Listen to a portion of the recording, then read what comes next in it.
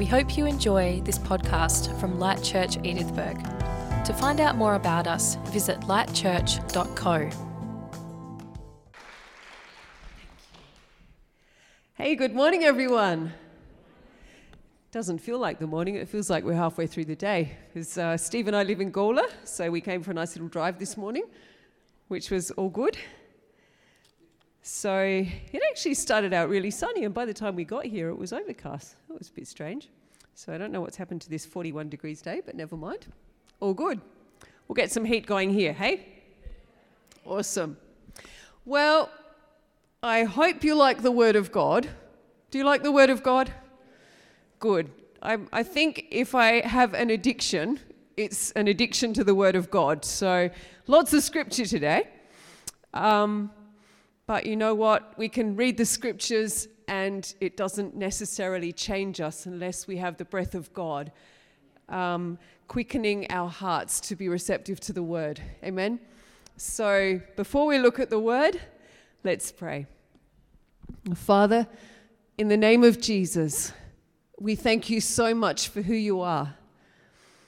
And Lord God, when we look at the Word that you have given us, and how this word is thousands of years old, and yet it is still relevant to us here today.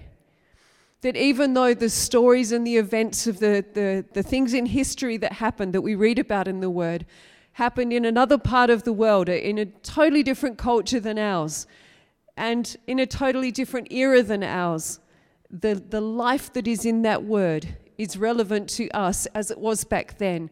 And it is relevant to our nation in the centuries to come. So, Lord, we ask you to breathe upon the word today and breathe upon us. And Holy Spirit, we just take a moment to lay down all of our preconceived ideas, all of our attitudes, our doctrines, anything and everything, and ask you, Holy Spirit, to just breathe afresh on us this morning and bring life to your word. And Father, I ask you to guard my mouth and guide my mouth, and anything that comes out of my mouth that is not of you, Lord God, let it fall to the ground and break. Because, Lord, all we want to hear is your word. Holy Spirit, we thank you so much for keeping Jesus alive in our hearts and in our minds. Jesus, we know that you live. We are here because you were raised from the dead. After you came to show us who the Father is, to restore us back into relationship with the triune God, with all of creation, with each other. And Lord, your story today is powerful to bring change to us, to bring change to our relationships, our lives, our communities, and to all of the earth. Holy Spirit, have your way here. In Jesus' name, amen.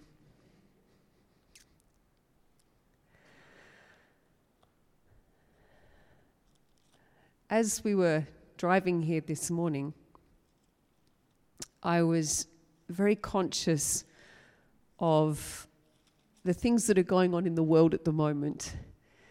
There is a crisis of confidence in anything that we know to be normal. The events of the world, who knows? What's happened in America and the influence of that on other nations, and the influence of that on the Christian community as well. When we see all of the prophetic voices that came out from America saying that Trump's going to win, and that didn't happen. I don't know about you, but that can cause a crisis of faith.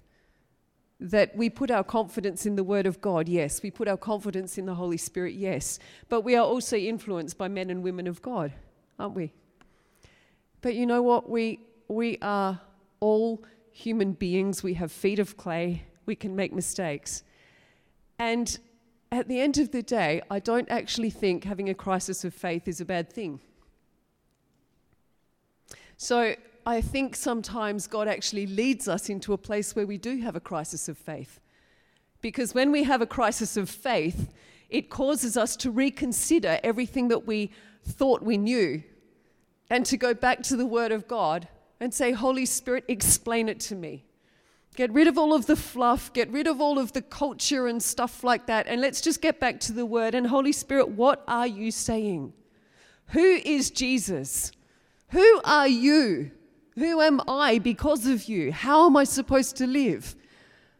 We can get very comfortable in our worlds and think, I know how to do this. I've got my world. I've got my family. I've got my relationships. I've got my job. I've got the things that I do, my way of life.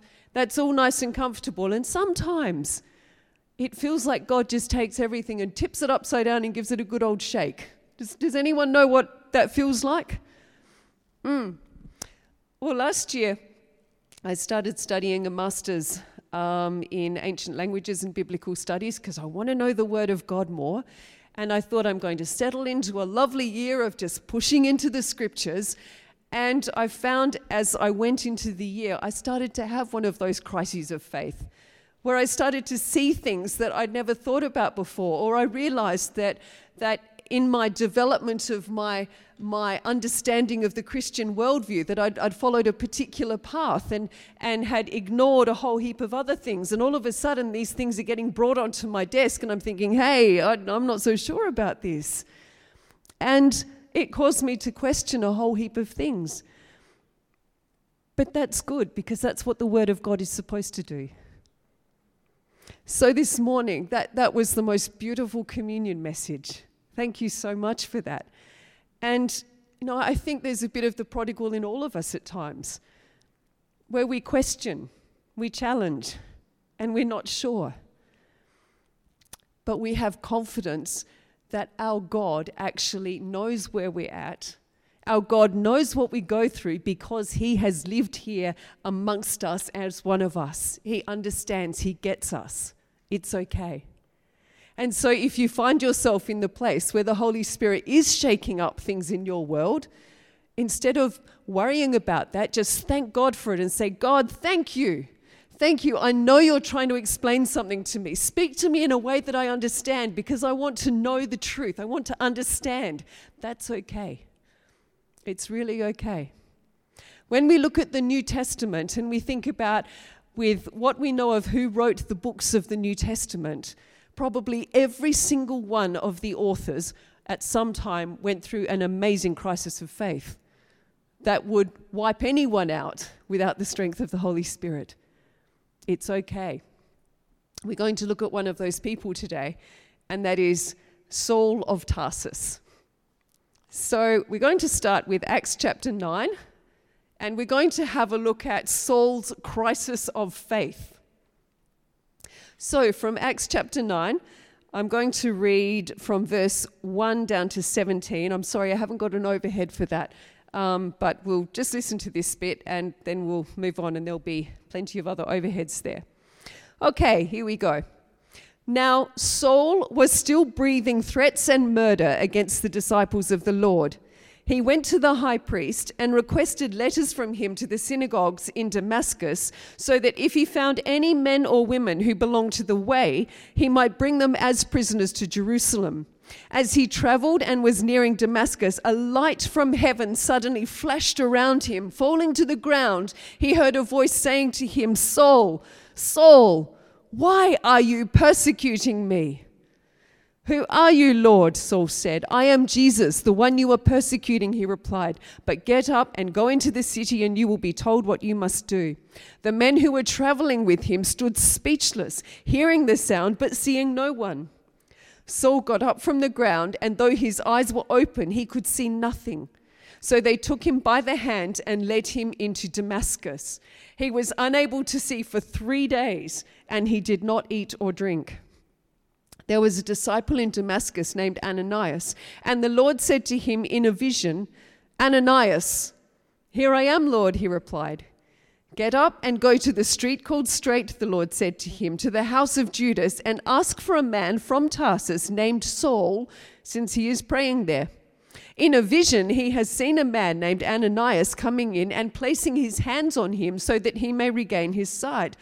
"Lord," Ananias answered, "I've heard from many people about this man, how much harm he has done to your saints in Jerusalem. And he has authority here from the chief priest to arrest all who call on your name."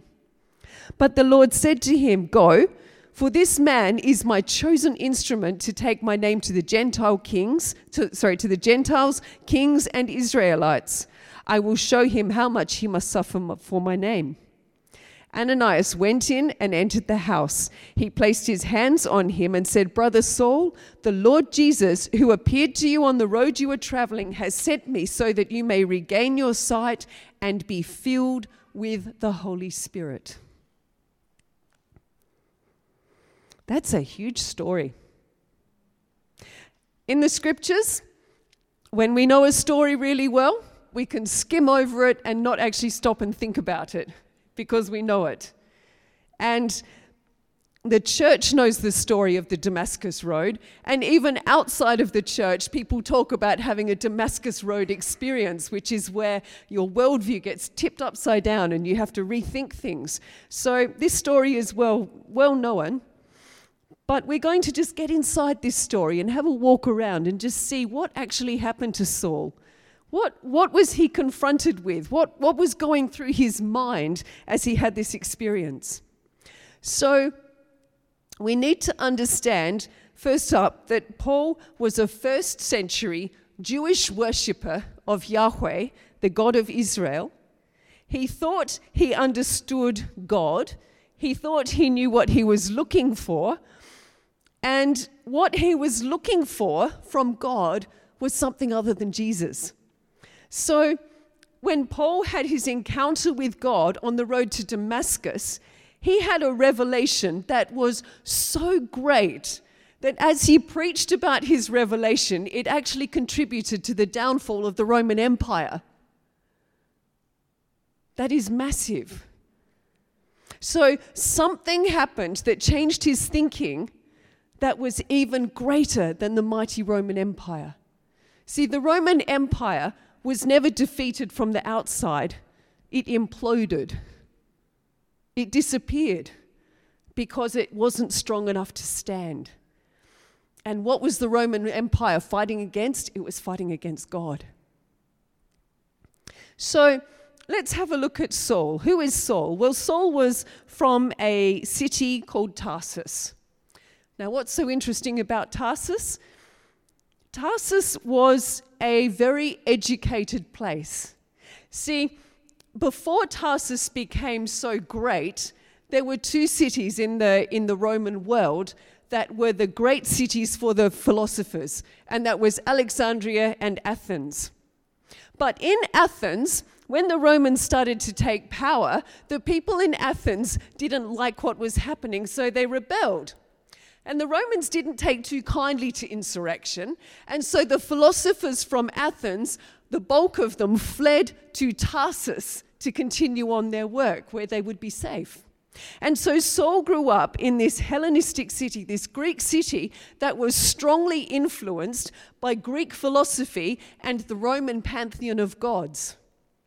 And so for Saul, he knew that there was one true God who was Yahweh, and that God was worshipped by Israel, and Israel were waiting for the promises of Abraham to be filled. So Saul lived in a culture where there was a clash of belief and a clash of understanding. Now, Israel had had a very turbulent history. When you read through the Old Testament, you'll find that there was never a grand old time in Israel. There were never the glory days in Israel. There was always something happening. So from the kingdom being established through Saul, and then the man after God's own heart, King David, who brought about a unified nation, and that was to some degree a good time, but it was also a time of lots of warfare. And then after that, we had the security of King Solomon, which was the time of glory and wealth and all of those good things. But he left such instability that after he passed on the kingdom to his son, the kingdom divided, and the north of the kingdom actually collapsed eventually and was defeated by the Assyrians. And after that happened, then the southern kingdom was defeated by King Nebuchadnezzar of Babylon, and then the land of Israel was just laid waste. And then the people of the southern kingdom were taken off to Babylon in exile, and on top of that, the temple for Yahweh in Jerusalem was destroyed.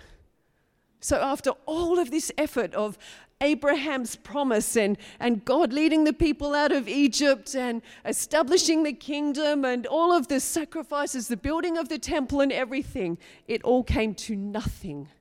Absolutely nothing. And then after some time, Babylon was defeated by the king of Persia.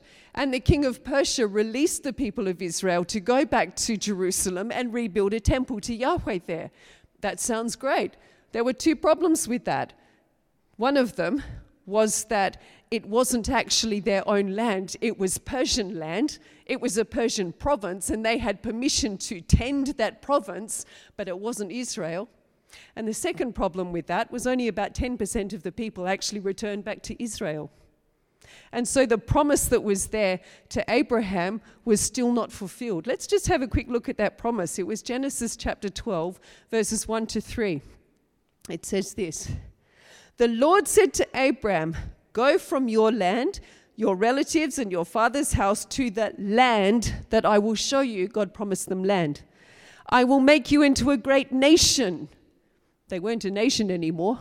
They were people of Persia. "I will bless you and make your name great, and you will be a blessing."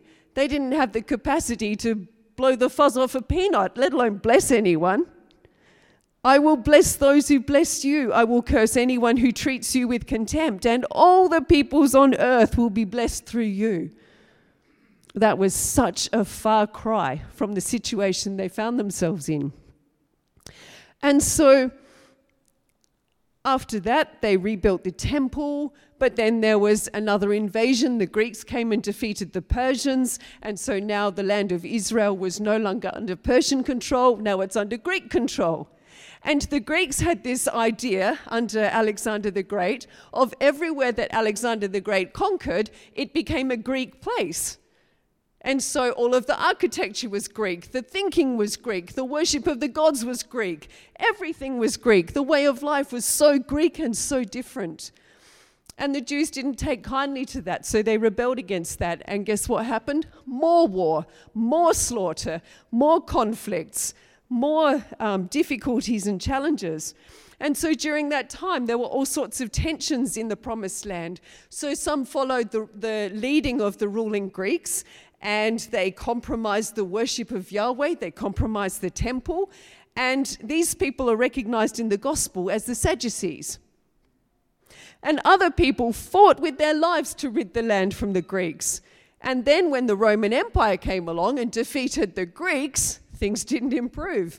So the faithful remnant turned to the scriptures to hold on to their loyalty to Yahweh. And those people, we see them in the scriptures, they became the Pharisees.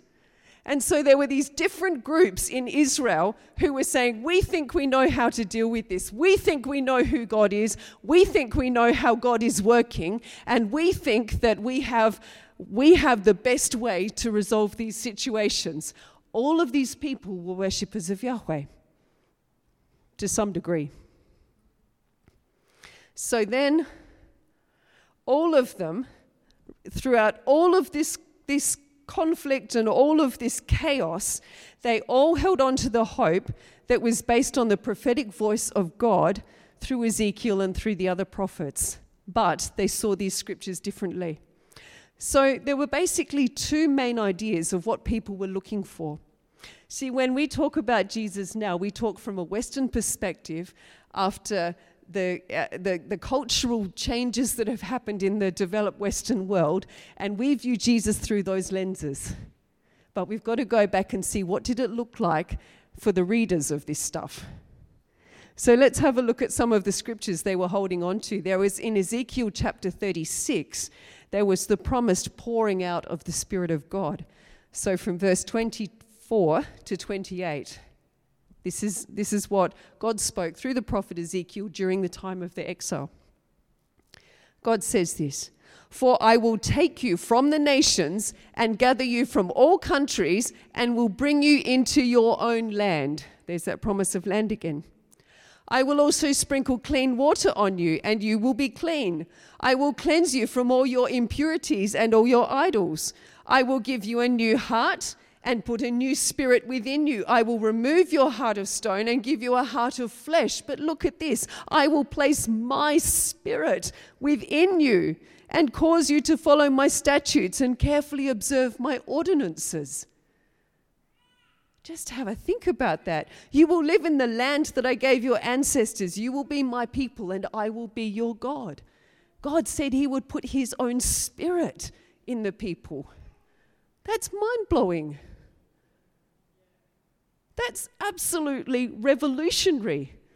God's saying that this great, almighty, creator God would put his own spirit inside the people. Now, these are people who revere God so much they won't even speak his name. That's extraordinary. How do you process that? I don't know.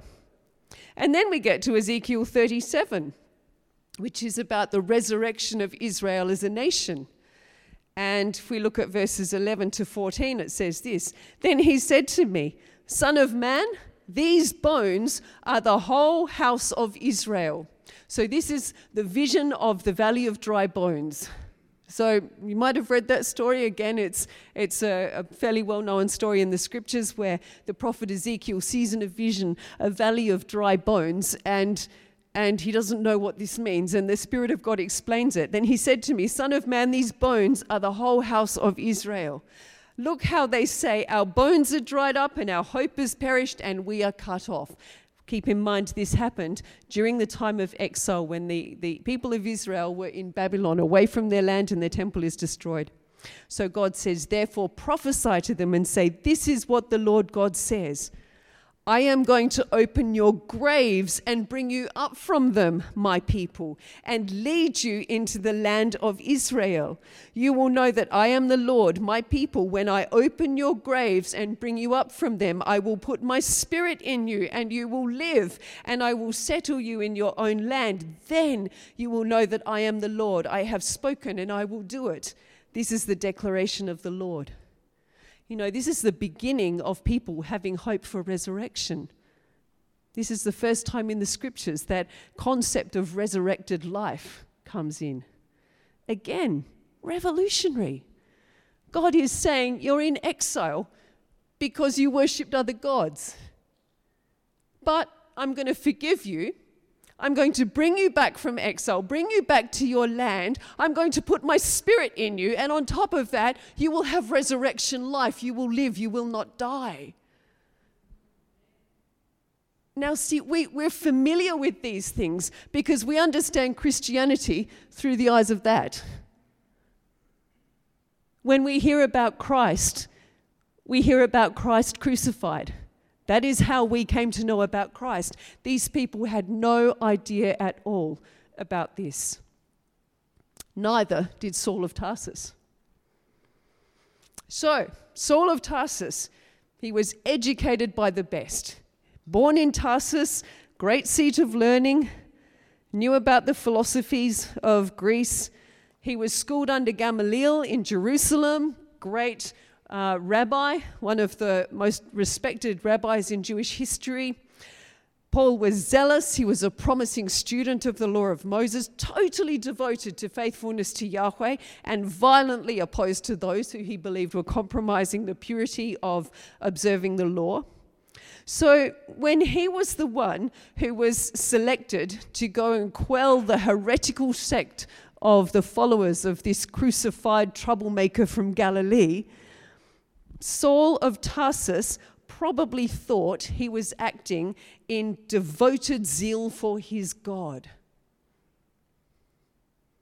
Didn't know Jesus, but he was passionate for Yahweh.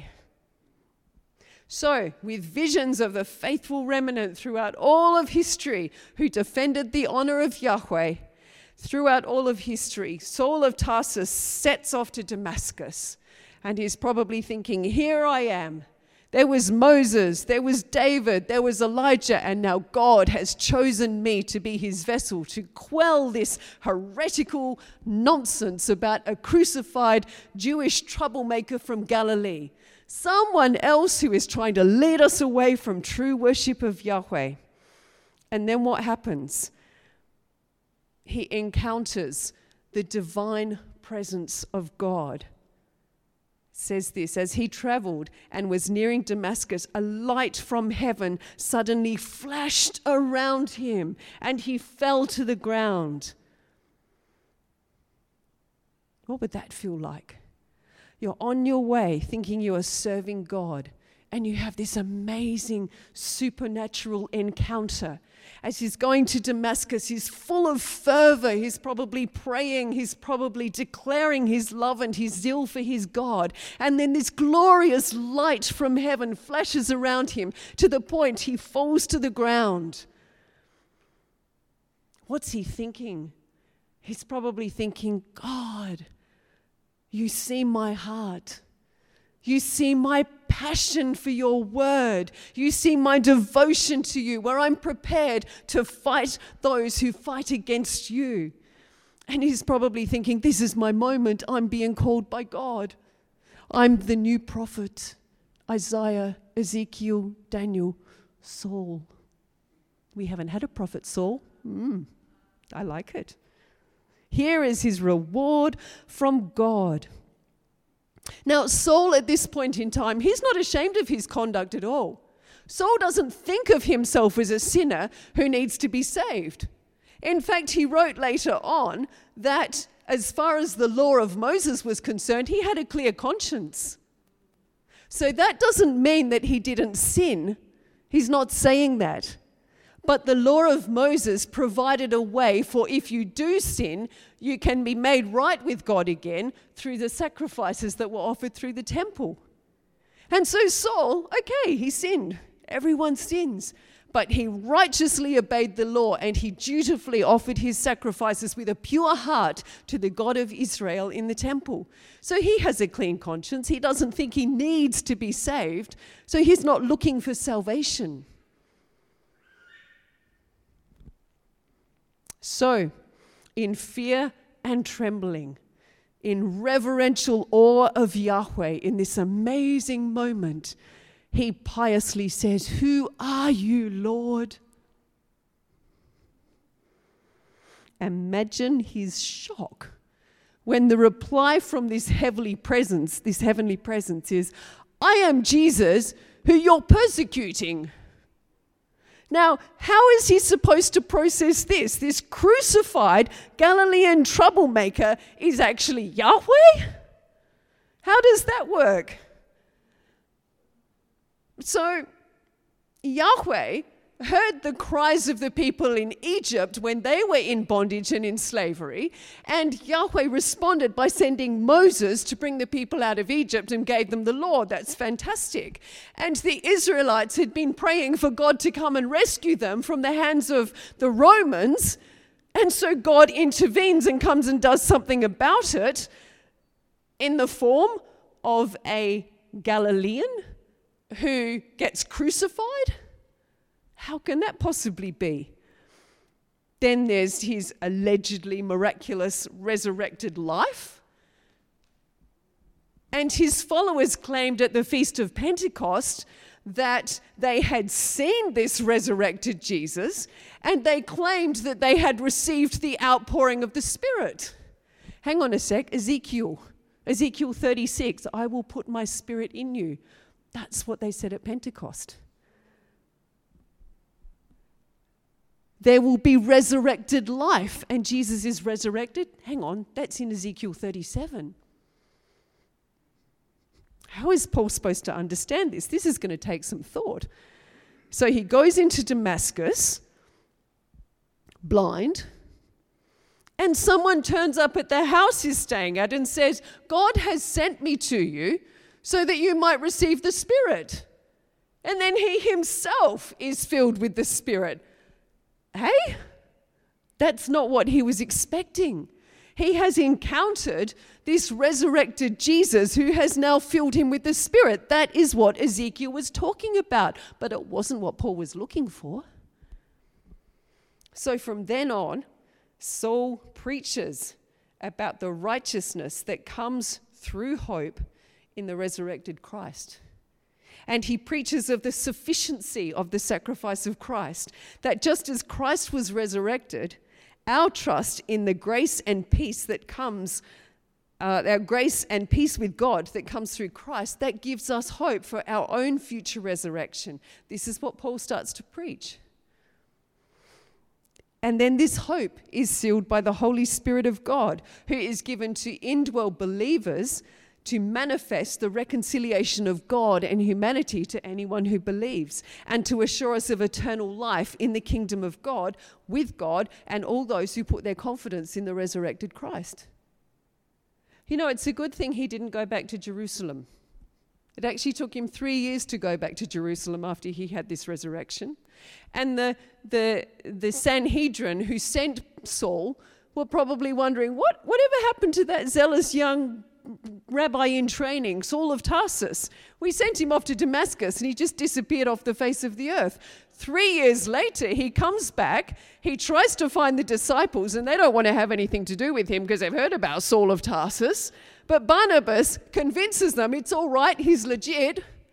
And so then Saul spends 2 weeks staying with Peter, just drinking in the stories of Jesus and hearing about how Jesus talked about the crucified life, about anyone who wants to follow Jesus, take up your cross and die daily, that your life as a worshiper of God is not about you living for yourself, acquiring what you want for yourself, convincing yourself of your own self-righteousness. It's about laying down your life and loving God and loving each other and taking care of creation.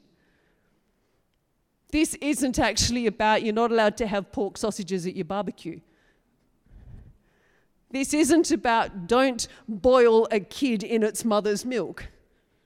This isn't about if you're going for a walk on the Sabbath, you need to, on the day before, go and put something halfway on your journey so that you only do a Sabbath day walk before you stop and have a little rest, and then you can have another Sabbath day walk, and then you won't offend God. This isn't about that. This is nothing to do with the God that Saul thought he was worshipping. This is the God who left heaven and came to earth to be crucified in the most shameful, embarrassing death. Do you know the Romans wouldn't even use the word crucifixion? They wouldn't use the word the cross because it was just such a disgraceful, contemptible thing. But God humbled himself to come and shatter people's wrong ideas about who he was. And God himself inflicted a crisis of faith on the people of Israel who thought they had it all sorted out. If you are going through a crisis of faith and you pick up that big stick and you start beating yourself and say, I should know better, I'm a Christian. You know what? Maybe God has led you into a place where you will actually seek him and say, God, I'm messed up. Who are you? Just as Saul of Tarsus said, who are you, Lord? And the answer came back was not what he expected.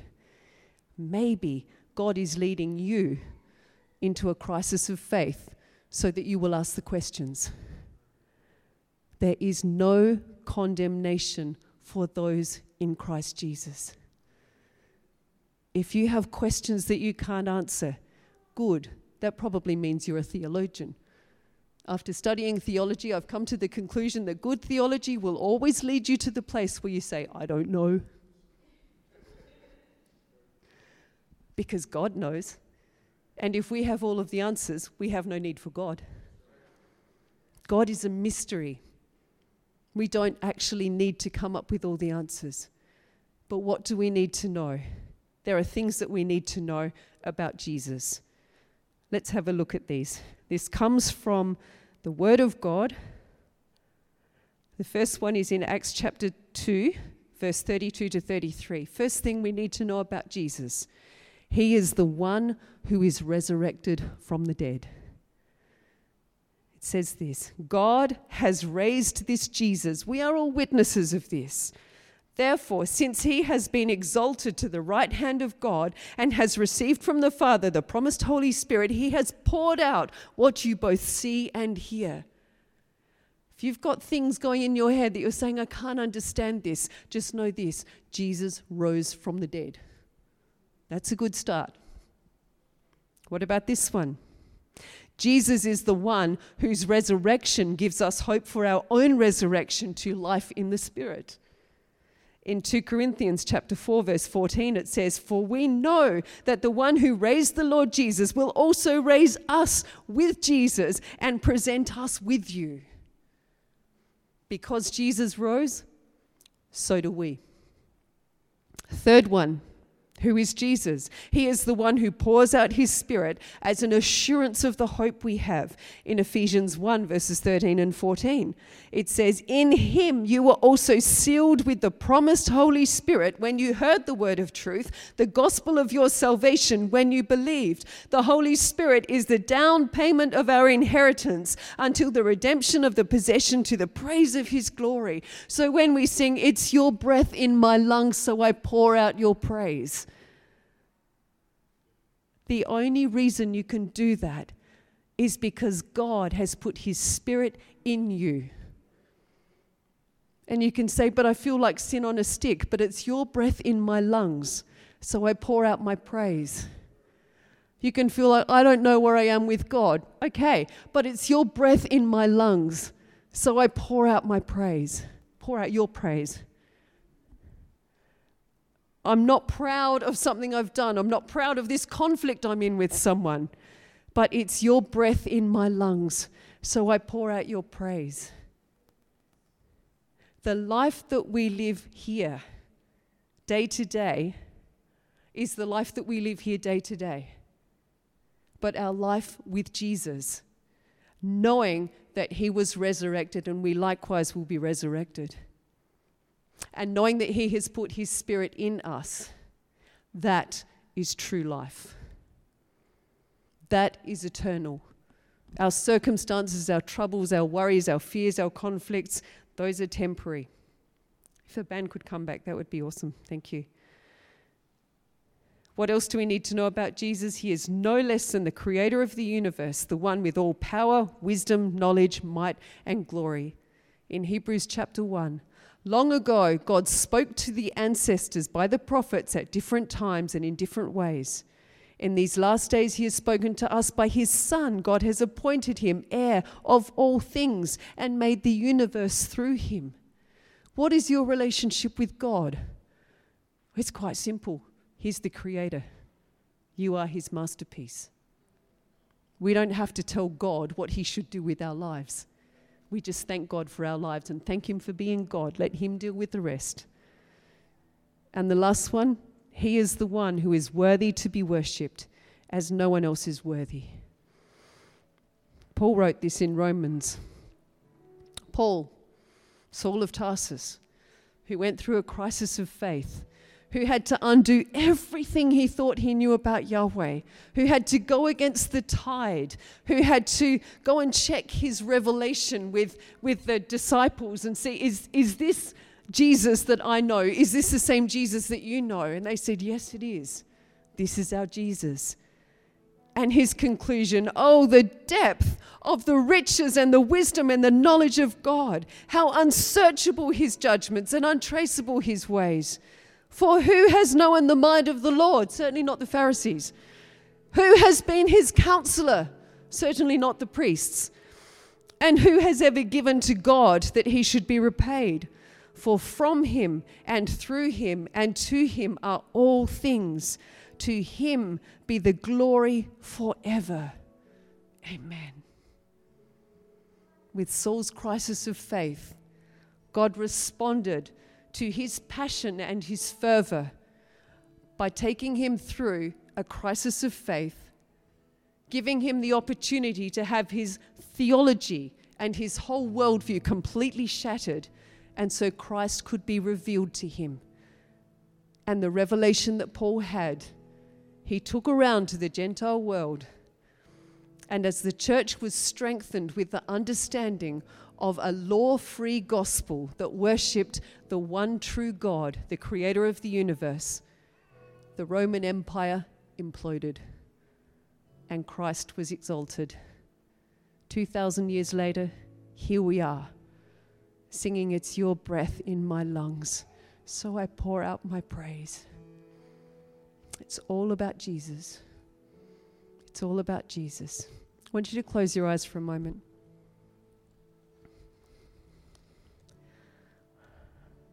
We hear lots of stuff about who Jesus is. What we really need to listen to is, what does the Bible say about who Jesus is? The God that we worship is the God who left heaven to come to earth because he hears the cry of our hearts. That cry is not necessarily, I'm so ashamed of myself, I need a savior. It's not necessarily that. The cry can be just, God, I don't get it. I don't understand. Life is so confusing. God, if you are real, show me. And God will meet you where you're at. How he does it is his business. I don't know what's going on in your heart. I don't know what's going on in your life. But God does. And if you need a fresh revelation of Jesus, just ask God, and he will show you.